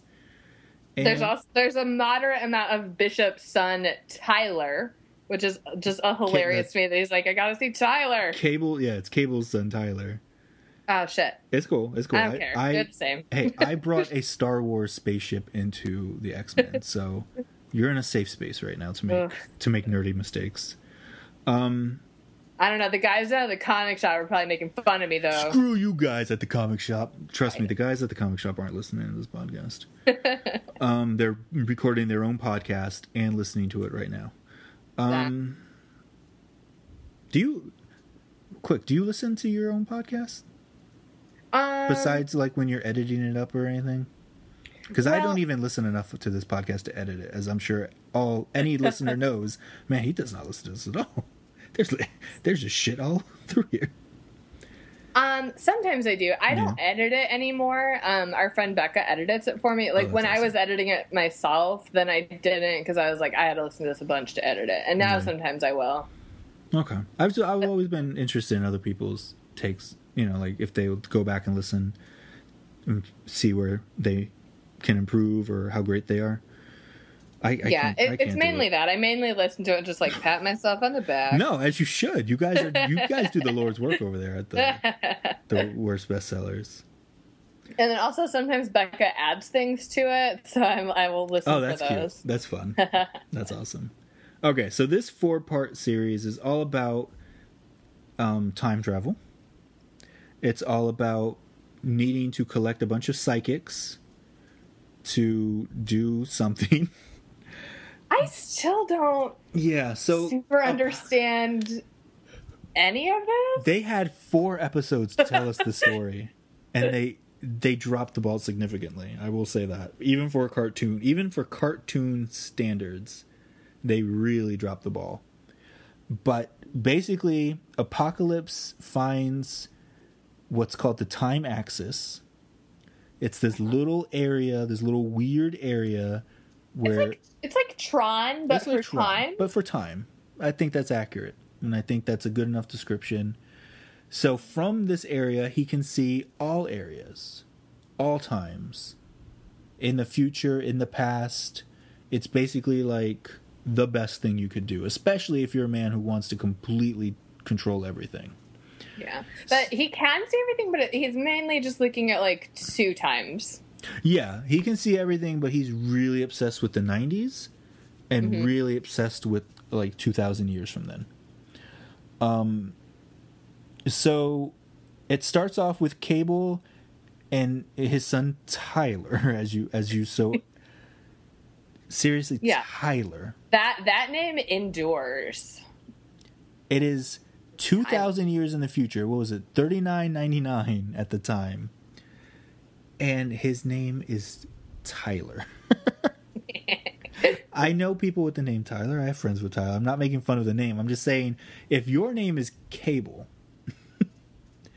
why did you name your son Tyler? Yeah, it's, like, it just doesn't seem like a real future-y name. It doesn't feel like a real... So, but then, is he Tyler Summers? Because, like, what happens in the future with Cable? Tyler Ascani Gray Summers. Oh, there it is. There it is. Okay, so now that we've finally got a hold on Tyler's lineage... So Cable and his merry band of misfits finds one of Apocalypse's temples, which at the time we think is the only temple. Mm-hmm. We have so much yet to learn about Apocalypse. And they go in and they're like, this is it. We're going to destroy him now, and the world will be a better place. And Apocalypse is like, psych, because it's the 90s. So he's like, psych, I tricked you. And he steals Cable's time-jumping gadget. Yes. And he goes into... Some might call it a time machine. No, it's a time-jumping gadget. They specifically call it a time-jumping gadget. I distinctly remember seeing that. Fine. A time machine, if you will. I mean, that's just what H.G. Wells called it, so... Oh, I didn't realize we were going to be all particular about this. Anyway, so Apocalypse, the world's most powerful mutant. The only thing he was missing was a time travel machine. Yeah. Which, again, what are Apocalypse's powers even? A lot of sleeping. A lot of machine-based power. I'm gonna look up Apocalypse on Wikipedia. You do that. I'm gonna. You summarize. I'm gonna try to summarize this. So, Apocalypse discovers the time axis. He then decides this would be a great place to destroy all time and then recreate the universe in his image, because as we stated earlier, Apocalypse really loves branding. So he is out to remake the world so that everything is A-based. And to do so, he needs powerful psychics. So he convinces a bunch of other villains to go kidnap psychics. So the first episode starts with the Scott and Jean getting married. It is a super 90s looking wedding. Super 90s. Side note, I would like to interject with Wikipedia's list of Apocalypse's abilities. Let's do it. They are immortality, which I will correct Wikipedia and say that's not his inherent ability. He just has that chamber that does it for him. That's not a mutant power. I think he just found a workaround. Yeah, anybody could do that if they use the chamber. If you believe enough, you can do it. Anyway, so that's one of his abilities. Telekinesis, telepathy, technopathy, reality warping, matter manipulation, energy manipulation, superhuman strength, healing factor, and invulnerability. There are a lot of things I wanted to touch on there. But at the end, so he has a healing factor, but he's also invulnerable. And immortal, except he's not really, because that's just a lot. What does he need healing factor for if he can't be hurt? Don't know. How do we know that's a power? He's never been hurt. He has, though. We've seen it. Yeah, I've seen him do a lot of things that I don't understand. Now I'm reading more details. The character has total control over the molecules of his body, enabling him to alter his form as it suits him. Oh, that makes as much sense as it could possibly make. Which that ability gives him the ability to give himself virtually any superhuman power. Okay. I like that.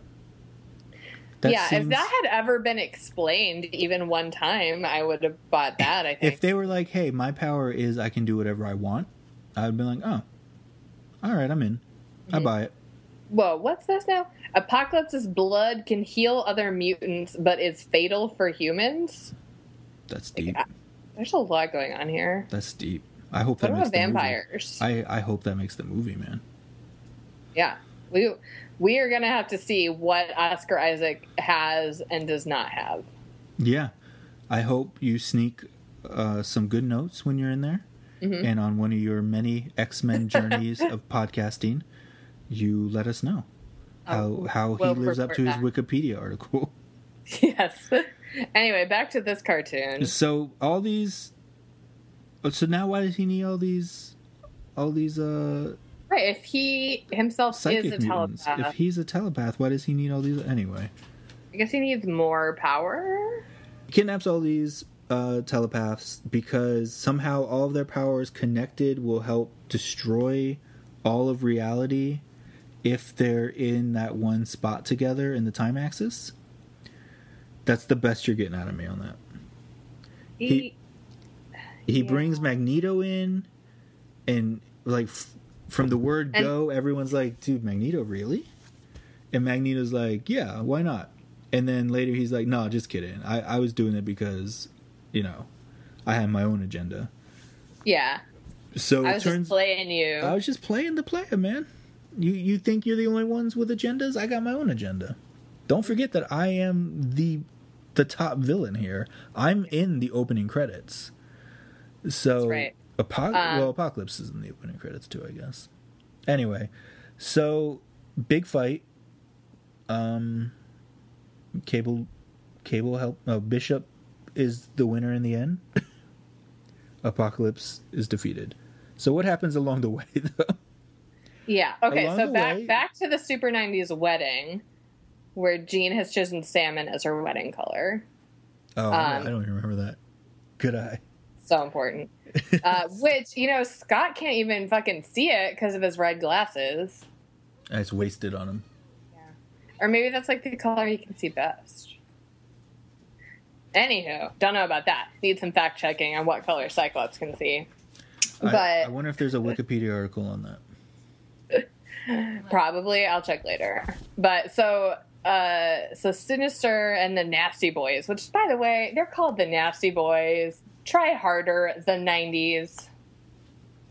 Anyway, the Nasty Boys take Jean and kidnap her from her wedding, but not Scott. And it's so funny to me because Scott is like, Mr. Sinister always wanted both of us. Like, why would he only take Jean? He's so sad that Sinister doesn't want him right now. He is. And also, and I know it's from the comics and whatever, but it's so creepy because, Sinister is obsessed with Scott and Jean's bloodline. Like, he always wants to steal their babies. Yeah, like, Gambit just wants to steal the candy, but Sinister wants the whole baby. Sinister is really into genetics and really into the Summers. And as a kid, I feel like I just didn't really understand any of it. As a kid, I just understood that for some reason Scott Summers was very important and his bloodline was very important, and I don't know why, but everyone better watch out because that Sinister dude means business. Yeah, I was always more afraid of Sinister than Apocalypse as a kid because he was way creepier looking. Honestly, still same. Mm-hmm. And that's what we're talking. Like, Apocalypse just seems cartoony, and Sinister also is like a cartoon vampire. He's very cartoony, but his teeth are so sharp. And his thing has always been like, no, I specifically am going to hold you against your will and do weird tests on you. Yeah, and Apocalypse is like, I'm not really sure what you want. Yeah. Maybe just the apocalypse. I don't know. Yeah. So, along the way, along the way to finding this episode, as I was scrolling through Hulu, there is an episode in season 4 called Weapon X Lies and Videotapes. Yes. Wow. This is a kid's show. So I blame this show for being so messed up. Was it for kids, or was it for the guys in the comic shop, and we as kids just accidentally watched it? It just happened to be on Fox Saturday mornings. Right. So, yeah, I don't know. Tyler is really annoying. Those are most of my notes. Is this Tyler kid is really annoying, and Cable seems to really hate his son.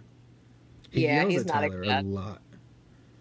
Though, to be fair, did Cable have a good role model for parenting? No, he really didn't. Scott Summers really let him down there. I have more notes about. Oh, I have an Indiana Jones note here. At some point, you got it, or you do it because you've been making the thing. There you go. Okay.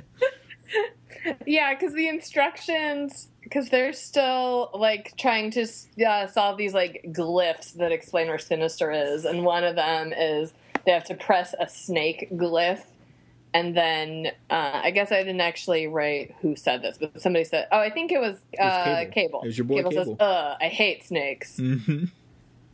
Which is not quite, why did it have to be snakes? No, but they were clearly going for that, yeah. Yeah. So,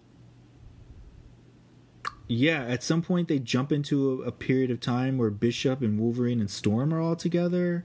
Yeah, like I think it's like an alternate timeline. Okay, yeah, it was really weird. They look badass. They look really cool. I want action figures of them. Those were great looks for all of them.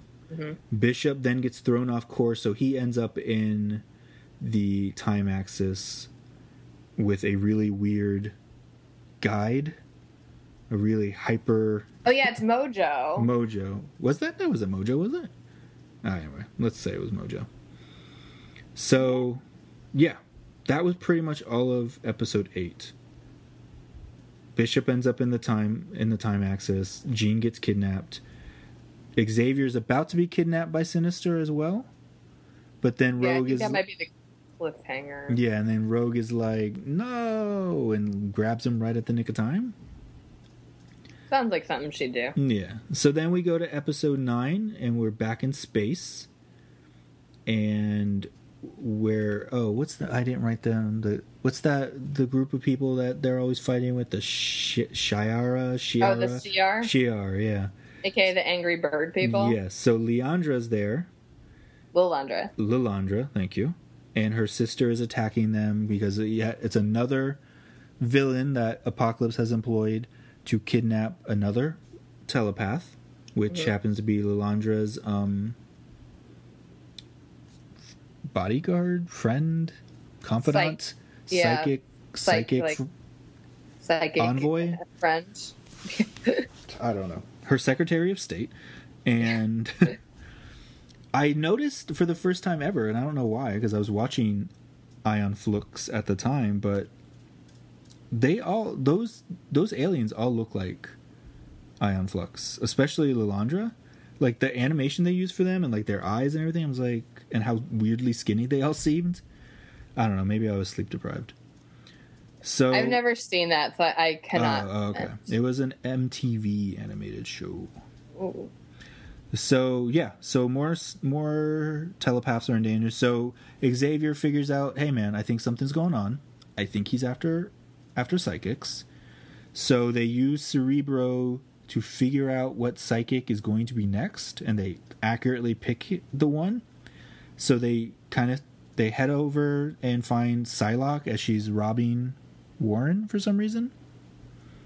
Yeah, why not? Because she wants to return all that stuff to a museum. Oh, okay. So she's Indiana Jones. Mm-hmm. So I was like, oh, cool, Psylocke. And then at some point, both Wolverine and Warren refer to Psylocke as having black hair. Uh-huh. And I'm like, what the hell are they looking at? She has purple hair. And then I started questioning all my knowledge of color. But like, yeah, at one point, like Wolverine's like, I have to find that raven-haired woman, and raven-haired is black, right? Black hair? Yeah. Okay. Well, I wonder if it's like, you know, when it's so dark black, then it kind of has like a bluish or purple like maybe look to it, and that's maybe what they meant. Maybe. But like in the comics, she defo does have purple hair. In this episode, she had purple hair, right? But I mean, I wonder if there was some kind of miscommunication between the animators and like the script. I don't know, man. It really, I've spent too much time thinking about it, and I just So that's where that episode is. Psylocke is almost about to be kidnapped. Mystique is now involved. Magneto's involved. And they think they saved Psylocke, and then Magneto's like, no, psych. And he grabs Psylocke. And so now Apocalypse has 3 telepaths kidnapped. And they're just in like glass tubes, by the way. Yeah, they're just like in little test tubes. Little guys. So this is the way this arc is going so far. Is at one episode, very little plot, somebody gets kidnapped. To be continued. Mm-hmm. Next episode, a little bit more about that plot, but not a whole lot, just more kidnapping. And then to be continued. And then the next episode, more fighting, a little bit of fighting. I think there's still some more kidnapping. This one's more Cable based, so it's moving the plot a little bit as far as Cable finds another time machine. They're called time machines, right? Not time jumping gadgets. I mean, that's what I heard. Okay, so he gets a time machine from a government agency that I love that. They were like, yeah, remember when they outlawed time travel? Well, the government still has one. Because you remember when the world got rid of their nukes, everyone still kept one. I was like, damn, getting real political here, X-Men cartoon. So he steals it from the government, but because it's a kid's show, he made sure to say, I'm gonna borrow it. Right. Yeah. So I was like, oh wow, he's gonna bring it back. Yeah, kids do not steal from the government. No. You can only borrow. You can borrow. And so he travels through time to try to find Apocalypse. And these episodes. Oh, he travels back to the beginning of right after his pyramid was built, because he's gonna try to destroy him there while he's sleeping, so that none of this ever happened. Yeah. Because then I was like, wait, so he's had a temple for 5,000 years with his head on it and no one really thought anything about it? Like, no one was ever like, who's that guy, by the way? These episodes, I had the hardest time paying attention to. I kept getting distracted. They could have been really fun. Twice. Because I just couldn't You watched all four of these twice? No. I watched one of them twice. Okay. And then the second time, I was like, I still don't know what that was, but I don't care enough to watch this a third time. No, I watched them all one time. I just couldn't focus at all. And yet, this is something I really enjoyed watching for fun. Yeah, no, I enjoyed it. I am glad I did it. But, it was really hard to keep up with this 4-part arc. So, which you think, and then imagine as a kid you watch only one a week, and then you just got that little previously on the X-Men. Yeah. I just have a few things that I want to highlight because most of us do not care. But when Magneto's like, I'm not actually with you, Apocalypse. Sinister, aren't you also not with Apocalypse? And Sinister's like, no, I definitely am. And Magneto's like, but didn't you hear? He's gonna destroy everything and remake the world. And Sinister's like, yeah, I think that sounds cool. Yeah, Sinister's like, yeah, have you met me? That's my jam. I like to create things. Yeah, so Sinister's I get to make a race of people. That's kind of like my MO, guys. Yeah, sounds dope. Sign me up. So I thought that whole scene was hilarious. Yeah, no. And then the other thing is when they're destroying it, Apocalypse has a full Darth Vader moment and says, "My beautiful fortress," because this beautiful fortress is his little time palace. Yeah. So that's pretty much it. The only other thing that I really have from any of this was I never realized this as a kid, I guess, but every single time, at least in this 4-part arc, I don't know about the rest of the series, every time Bishop was on the screen, a weird cowboy-esque music would play. Oh my god, I was going to mention that. Is he he's followed around by like Desperado. Or maybe he is Desperado. I don't know. It was really a space cowboy. He's a space cowboy. It took me a couple times to notice, and then I was like, "What in the hell is going on?" Yeah. Wait, no, he's not a space cowboy. He's just a time cowboy. He's a time cowboy. He's a time. Yes, he is a time cowboy. So that is pretty much our summary of the 4-part X-Men arc. It's some fucking nonsense. Beyond Do not recommend that you watch it. I would take a hard pass on this. I would recommend the other episodes we've talked about thus far. Yeah, those are pretty entertaining. They were okay.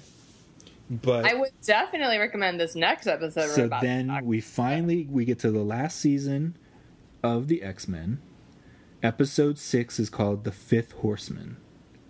I had the luxury of and the honor of explaining to the best of my ability that 4-part arc. So why don't you explain?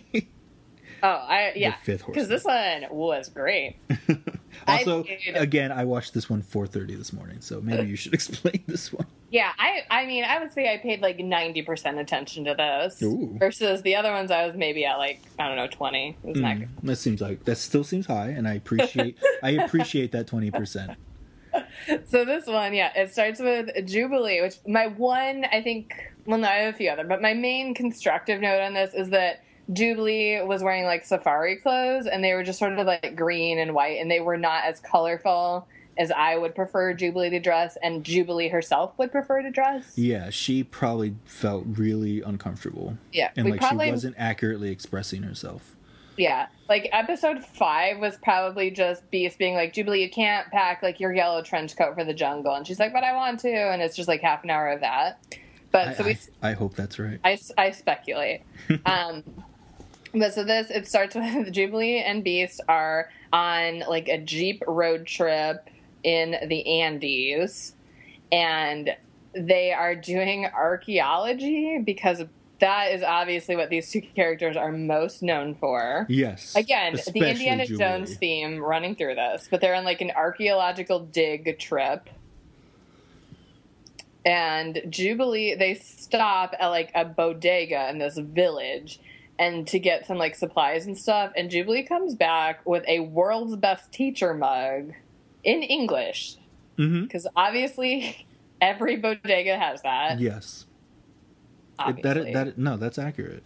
That's the one thing they got right in this episode. Yeah. Oh wait, I forgot. The episode opens even before that was something that my note just says question mark because I didn't really understand what was happening. But it starts with this like young boy who I guess is meant to be like a native South American. But he was drawn kind of like a cartoon Indian from like Pocahontas, like that. Yeah. These were different times. Yeah. So he's being chased by some bros who I did not really know who they were, except one of them was Caliban. Yeah, and one of them had a mutant power that they could make boomerangs appear. Yes. But they were like laser boomerangs. Yes. So that's a good power to have. Totally awesome. But despite the laser boomerang, this kid gets away. And then we see Apocalypse yelling at the character Fabian Cortez, who is kind of a shady dude. Who I'm going to straight up admit I forgot all about. Until this episode, and I was like, oh, that sounds familiar. Yeah.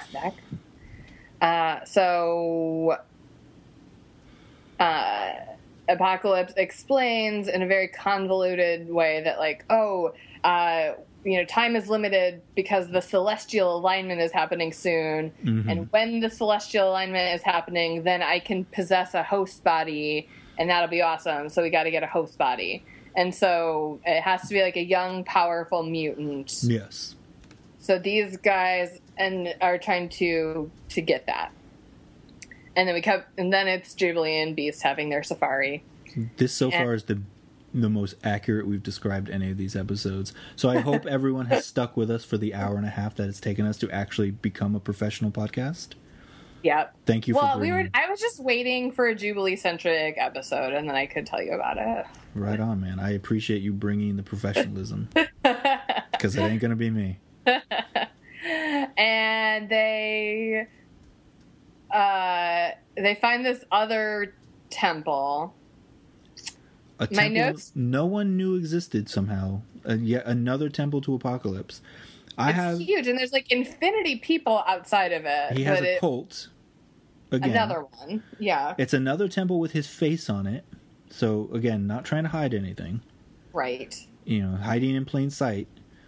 But my question was did this temple always exist? Or did time change after they locked him in the time axis? That I'm not clear about. And I'm also, like, Beast kind of tries to explain this away. He's like, oh, this is so weird because we're in Inca territory, but this looks like a Mayan temple. Mm-hmm. And Jubilee's like, maybe something. And Beast is like, no, it doesn't make any sense. And it's like, okay, you're right. You're right, thanks. Why am I watching this now? Thanks for going ahead and admitting that none of this makes sense. Glad I'm spending my Saturday morning with you. So, anyway, they get caught by the Apocalypse cult. And, of course, they want Jubilee to be Apocalypse's host. Which would be kind of amazing, honestly.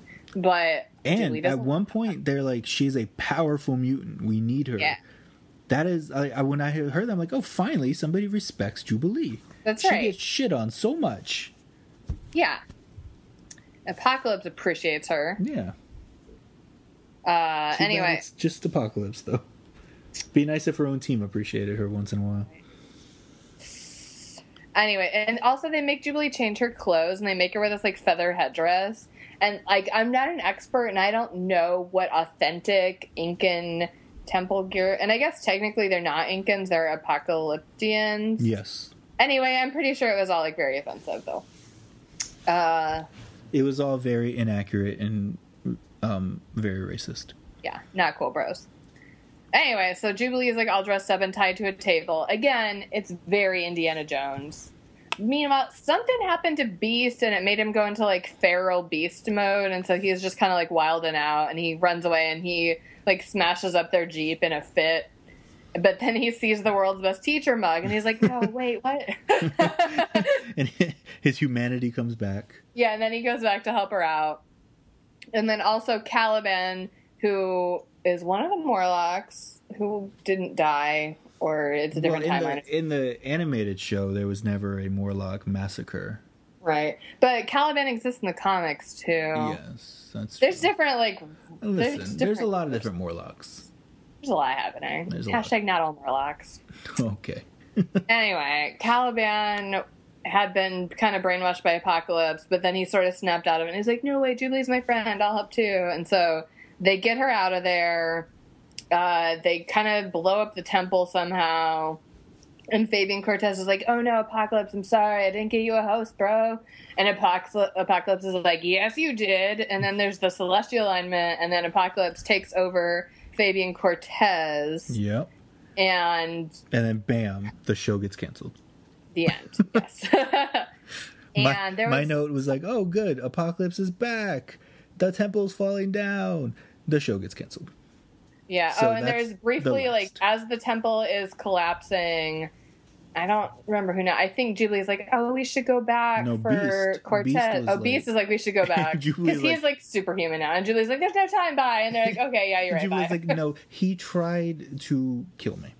Yeah. He can stay. He's getting what he deserves, Beast. Right. So, but they didn't realize... The ironic thing is if they had saved Cortez, then there would not have been a host for Apocalypse. That's true. See? The moral in this story is always do the right thing, because otherwise ancient beings will possess people and haunt you forever. Or until your show gets canceled. Yes. Whichever comes first. Mm-hmm. Okay. So that was we've learned our lesson. We've learned many lessons today. Through our trip through the 90s. Through our little time travel with our time jumping gadgets. Yep. We have learned many valuable lessons. I think what I took away most from this time travel experience is that X-Men theme song is still hot as shit. Oh, the best. It is one of the best theme songs out there. I will put it up with any theme song that you say is the best. It will tie or beat it. It was great. And it's like on par with Fresh Prince of Bel-Air. It's right up there. It is right up there. And when we start season 5, episode 6, the one you just discussed, they changed the theme song. It was different. There was like different riffs in it now, and I was like, what the shit is happening? I'm up at 4:30 in the morning to watch this, and you're going to give me a bullshit theme song? I don't want the remix. Maybe it was just a side effect of the time travel. It could have been. Maybe that was its way of telling me we're in a different reality now. Mm-hmm. Oh, the subtleties of the X-Men never cease to amaze me. But yes, so if for no other reason, go back and watch the X-Men because that theme song still gets me pumped. And then the episode starts and I'm like, oh, whoops. Right. It's still this. It's still this. So I'm just going to rewind and just listen to that theme song. All right. So that's the X-Men. Do you have anything else you'd like to say about our trip through animated X-Men history?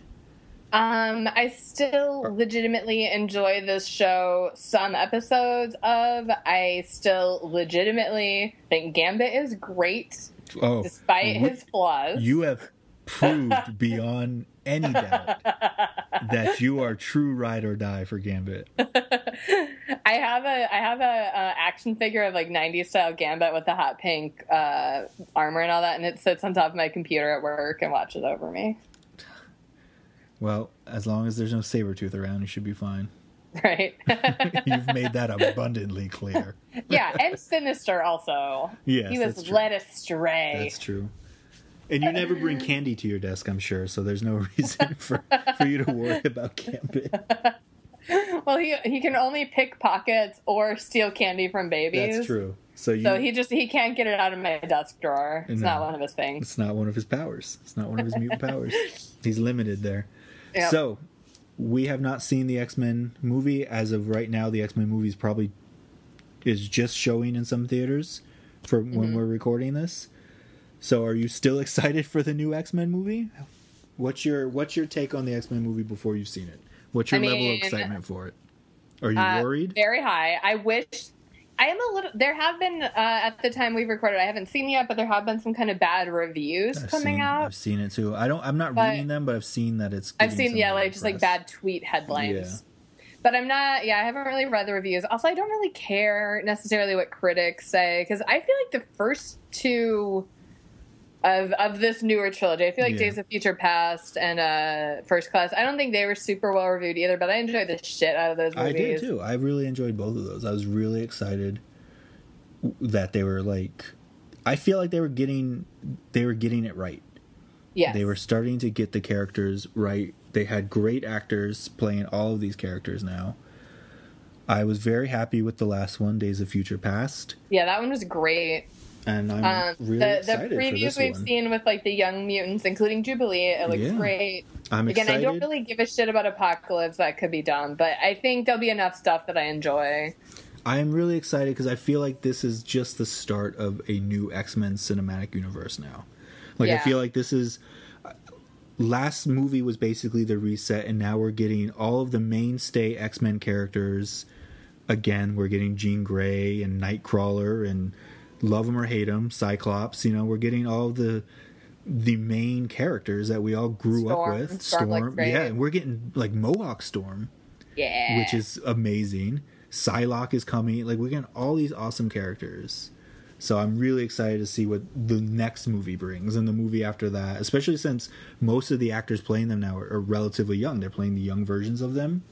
Yeah, so they're in it to win it. Yeah, we can get a good chunk of movies out of them. All right. So that's the show. Renata, where can the people find you? They can find me on Twitter at Renata Snacks. You can find my podcast, The Worst Bestsellers, where we read books so you don't have to. And recently we read X-Men: Executioner's Song, which is a very 90s arc of X-Men comics. And I talked a lot about Gambit also there. So if you like me talking about Gambit, check that out. And then upcoming, we are reading the novelization of the movie X-Men 3, The Last Stand, which is written by Chris Claremont and is fucking bananas. Oh, my God. So you can find me there. That is at worstbestsellers.com. It's in iTunes and all the other places where podcasts live. Awesome. Thank you again for joining and talking about X-Men. I really enjoyed it, and I'm glad we got an excuse to rewatch these X-Men shows. So thank you, X-Men Movie, for giving us a reason to do that. Of course. Yes, thank you for having me and giving me somebody to talk to Gambit. Anytime you want to talk about Gambit. Anytime you want to talk about Gambit or you want somebody to do a bad Gambit impersonation, you know where to find me. Merci, mon ami. Real. All right. Take care. All right. Bye.